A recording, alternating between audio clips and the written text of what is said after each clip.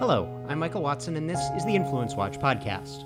Minnesota, land of 10,000 lakes, home to the perennially unfortunate Minnesota Twins, and the only state not to vote for Ronald Reagan in 1984. This week, we're joined by John.Hinderaker, Minnesotan and president of the Center of the American Experiment, a free market think tank holding the line against the state's historic left-of-center populist tendencies.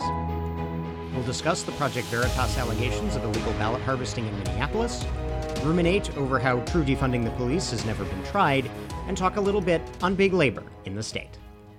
Before we begin, John, could you tell us a little bit about yourself and the Center of the American Experiment? Well, sure. I'm a lawyer by trade. I practiced law actually for 41 years with a large law firm headquartered primarily in Minnesota. I retired from the law business at the end of 2015 and took over as president of Center of the American Experiment, Minnesota's conservative policy organization, which has been around for about 30 years now. Along the way, starting in about 1990, I became a political activist. I started writing op-eds with my friend and at that time law partner Scott Johnson. And later on, we founded the website Powerline in the spring of 2002, a site that has now gotten well over 1 billion page views. And so I've been sort of combining these various activities over the years. I see. Last week, the conservative undercover video research outfit Project Veritas released video purporting to show a campaign worker in Minneapolis collecting a large number of absentee ballots in an alleged ballot harvesting scheme. Local authorities have said they intend to investigate. Who knows whether they will or not. John, what do you make of this and similar allegations of election fraud and election law violations?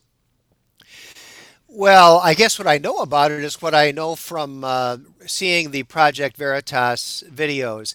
What they researched and investigated has to do with the very large Somali community in the Twin Cities, primarily in Minneapolis. And many of these folks are constituents of Ilhan Omar, herself, of course, a Somali refugee.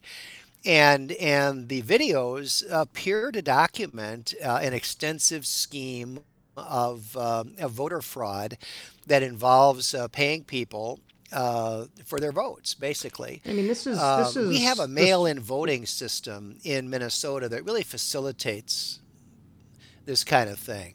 Mm-hmm. And we've seen. So for example, one of the things that they can do. Oh no, go ahead.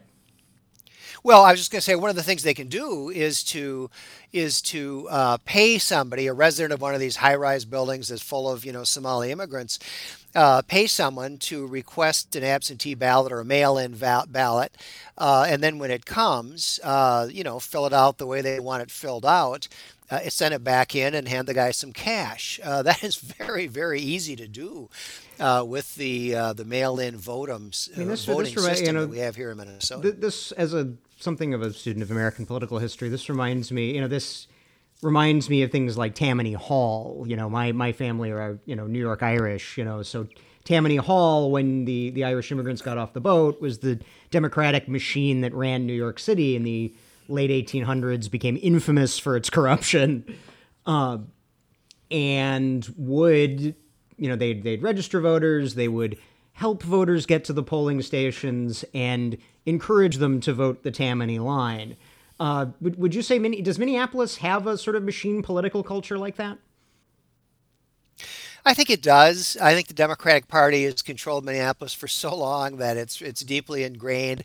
And then I think the Somali immigrant community adds a different twist to it. So, for example, one of the things that came out in the Project Veritas videos is that a lot of these people don't speak English. And so they can bring interpreters with them to the polls. And so these people who are working for or on behalf of Ilhan Omar will accompany these people to the polls, slip them a little bit of money, and then they'll actually fill out the ballot. They'll go into the booth, with the voter, the alleged voter who doesn't speak English, and they'll, in the capacity as translator, actually fill out the ballot. I'm not sure Tammany Hall ever went quite that far, but I think there's definitely an analogy. We did see there. On the other side of the, I guess on our coast, in New Jersey earlier this year, there were elections. I believe they ultimately judged to throw out the results and have a redo in Paterson. a city of 300,000 people in metropolitan New York,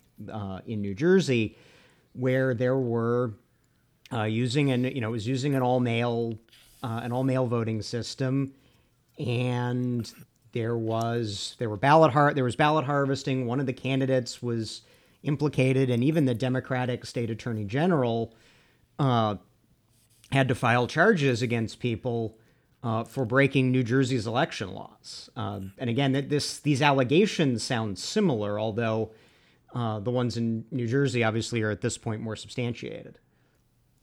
Well, it's similar. I think that's right. We've got multiple things going on here, though, Michael. I mean, like a number of other states, I believe, the state of Minnesota sent out mail-in ballot applications to every registered voter in the state. Mail-in ballot applications. Well, that's got to be at least mail-in ballot applications or actual mail-in ballot. Because I know in D.C., the District of Columbia, they actually sent absentee ballots to every registered voter, and what that has led to on Twitter is a number of people. It's gotten to the point where even DC's sort of infamously hard liberal, 95.5 Democratic. Even the local lifestyle blogs are starting to say, what do you, have put forward, like, what do you do if you get somebody else's absentee ballot? Maryland, I live in Maryland, our Maryland primary elections, we just bought our house and we got an absentee ballot and discarded it for somebody who no longer lived at the residence. It seems to be a widespread problem. This kind of thing is happening a lot. These are absentee ballot applications, but you can fill out the application and send it in. There's no quality control. If you sign the name of the person to whom the application or the invitation, was addressed, they'll send you the ballot.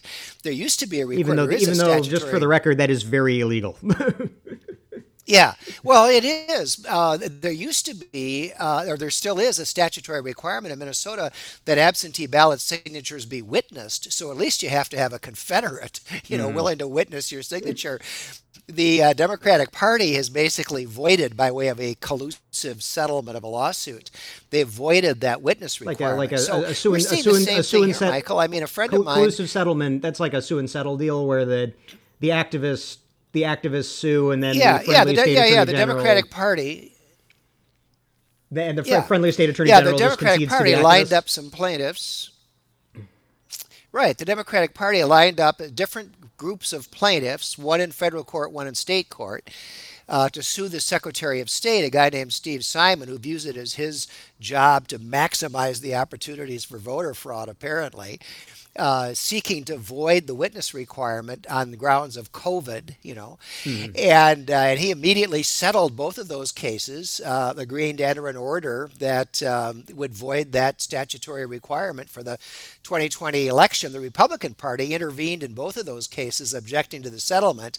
The federal judge refused to approve of the settlement. It was obviously collusive. He said no, and it wouldn't approve it.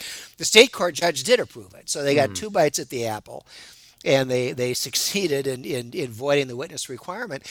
But to your point, Michael, I have friends who have told me that, in fact, have sent me photographs of ballots that were delivered to their address. In one case, there were 3 ballots, one to the guy who owns the house, my friend, and 2 ballots addressed to the couple that used to own the house who have now moved to Arizona. So if he wants to vote 3 times, there's nothing to stand in his way. In another case, other than his own honesty. Yeah, no, right, exactly, right. I'm not saying everybody will do it. Most people, I'm sure, won't, but some people will. And the problem is, we'll never know. We'll never know how many decided to take advantage of such easy opportunities. In another case, that a friend of mine told me about, 3 ballots came to his house, all with the same address. In other words, they came to the right address. One for him, one for his wife, and one for a guy that he'd never heard of. And what was especially strange about that is that he and his wife built the house. So no one has ever lived in it except them. And yet, here's a ballot to that address in the name of a guy they never heard of. So, there very little effort is being made to ensure that people are voting the ballot that they're supposed to vote. The other thing that I just don't know how it's going to work, when you think about the numbers involved, we lived through the Coleman-Wellstone Senate race of, what was that, 2008. 2006? 2008. 8, was it? Yeah, okay. Or the Coleman Franken. Did I say that wrong? I'm sorry. You said Wellstone. I said yeah, Wellstone. no, Yeah, I'm sorry. It was the Coleman Franken race. Yeah. Yeah. And there was a few thousand absentee ballots, and it paralyzed the country, for 3 weeks. Well, now we're not talking about thousands. We're talking about millions. And at a bare minimum, somebody manually, for every one of these mail-in ballots they get, somebody is going to have to, look at the name and address, figure out what precinct that person lives in, go to those precinct records and see whether that person voted, in person. Right. Well, one of my, we can't even get to the point where my, what I think is at this point only a half-baked idea that, every time, when you move, obviously you go to the DMV for, you move out of state, you go to the DMV for the new state, You feel like, I feel like the DMV for the new state should tell the old state that, hey, you've moved and you should probably cancel their voter registration and cancel all their DMV stuff. We can register to vote at the DMV, but we can't get that. We can't make sure you're disenrolled where you're not living anymore gets taken care of. Yeah, well, and one of the problems here obviously is the voter registration rolls are notoriously poorly maintained. It's been true for a long time here, as I'm sure in many other states. Yeah. So, speaking of crime, we all remember how the demonstrations and riots that have consumed America, initially and allegedly over police misconduct, but now by now expanding to all sorts of whatever the left is looking for this week, and not to mention just general desire for public disorder, they all started in Minneapolis after the police custody death of George Floyd. Now, when that happened, the city announced that it would abolish its police force to be replaced with, it was never really clear. But now we've seen reporting that the city has given up and will retain its police force. Is that true? What does that tell us? What do we know? Well, yeah, the story is a little more complicated than that, in that the Minneapolis City Charter actually requires the maintenance of a police department of a certain size as a percentage of the city's population. So the Minneapolis City Council doesn't actually have the authority legally to abolish the police department. So it's basically they passed a resolution. Under the city constitution, it's unconstitutional. What amounts to the city constitution, it's unconstitutional. It would be for the city council to literally try to defund the police department. So what they did was they did pass a city council resolution wanting to put on the ballot at the next election as an amendment to the city charter, a proposal to replace the police department with some totally undetermined, social worker organization or something, never clear what. And there's a group called the Minneapolis City Charter Commission that mercifully just refused to put that on the ballot. They said it needed further study. And so the effort to defund and disband the Minneapolis Police Department just kind of fizzled out as a legal matter. And then, of course, the next thing that happened, Michael, is what always happens when you see these attacks on law enforcement. Police departments will pull back, So yeah, it made national news that the Minneapolis city councilors, the same people who were saying, we need to defund the police, were then shocked when crime went up after they threatened to do this. Yeah, record homicide rate, violent crime spiking, and the Minneapolis City Council had the temerity to call the chief of police and demand to know why the police weren't doing more about violent crime. So that's where we sit right now. Now, who are some of the groups? I mean, we've seen reporting about this Communities United Against Police Brutality group. Or who are these people who want to defund the police? It's really interesting, Michael, because, my organization polls on policy issues every quarter for our magazine. And we find that statewide, about 85% of Minnesotans support law enforcement. You can ask the question different ways, but you get the same answers. About 85% support law enforcement. There are two places where that's not true. Within the city limits of Minneapolis and the city limits of St. Paul, people in large part do not support law enforcement. And so to some extent, you've got the AstroTurf, and this is something the far left is promoting. But you also see, a fair amount of citizens, primarily white liberals, who live, for example, in the city of Minneapolis, who really are anti-police. And there have been some kind of almost bizarre episodes. And does that, because again, like I said, I'm from Maryland, and a couple years ago, there was a big scandal in Baltimore with the gun trace task force, where literally this squad of cops that were supposed to be enforcing Maryland's draconian gun control laws were doing things like planting evidence, were robbing people that they were supposed to be investigating, were taking kickbacks from drug dealers, and a bunch of them were charged federally. There hasn't been that in Minneapolis, has there? No. What's going on? It really stemmed from the George Floyd incident, the circumstances of which are still very murky in terms of his drug overdose and so forth. But it's all about alleged police racism and brutality. There isn't, to my knowledge anyway, any history of corruption to speak of. That might be driving people to distrust the police above and beyond just what they're seeing on the television. No, I don't think so. No, I think it's totally the race issue that we've all been convulsed by in recent months. And so, kind of before we go, an issue near and dear to my heart, and that's labor unions. I wonder if you would agree with me when I say that the way that Minnesota's labor movement has evolved has sort of paralleled the national one. There used to be this strong private sector union tradition, especially when I'm thinking of Minnesota. I'm thinking of the Iron Range, that mining region in the northeast of the state. But that's broadly been supplanted by the government worker unions, the teachers, the cops, the civil servants. How have those, one, am I completely out to lunch? And two, how have those changes affected Minnesota's politics and economy? Well, what you described is exactly what we've seen in Minnesota. When we talk about unions now, basically you're talking about public sector unions, government unions. And by far the biggest political force in Minnesota is the teachers union. It's called Education Minnesota. Yeah, Education Minnesota, NEA.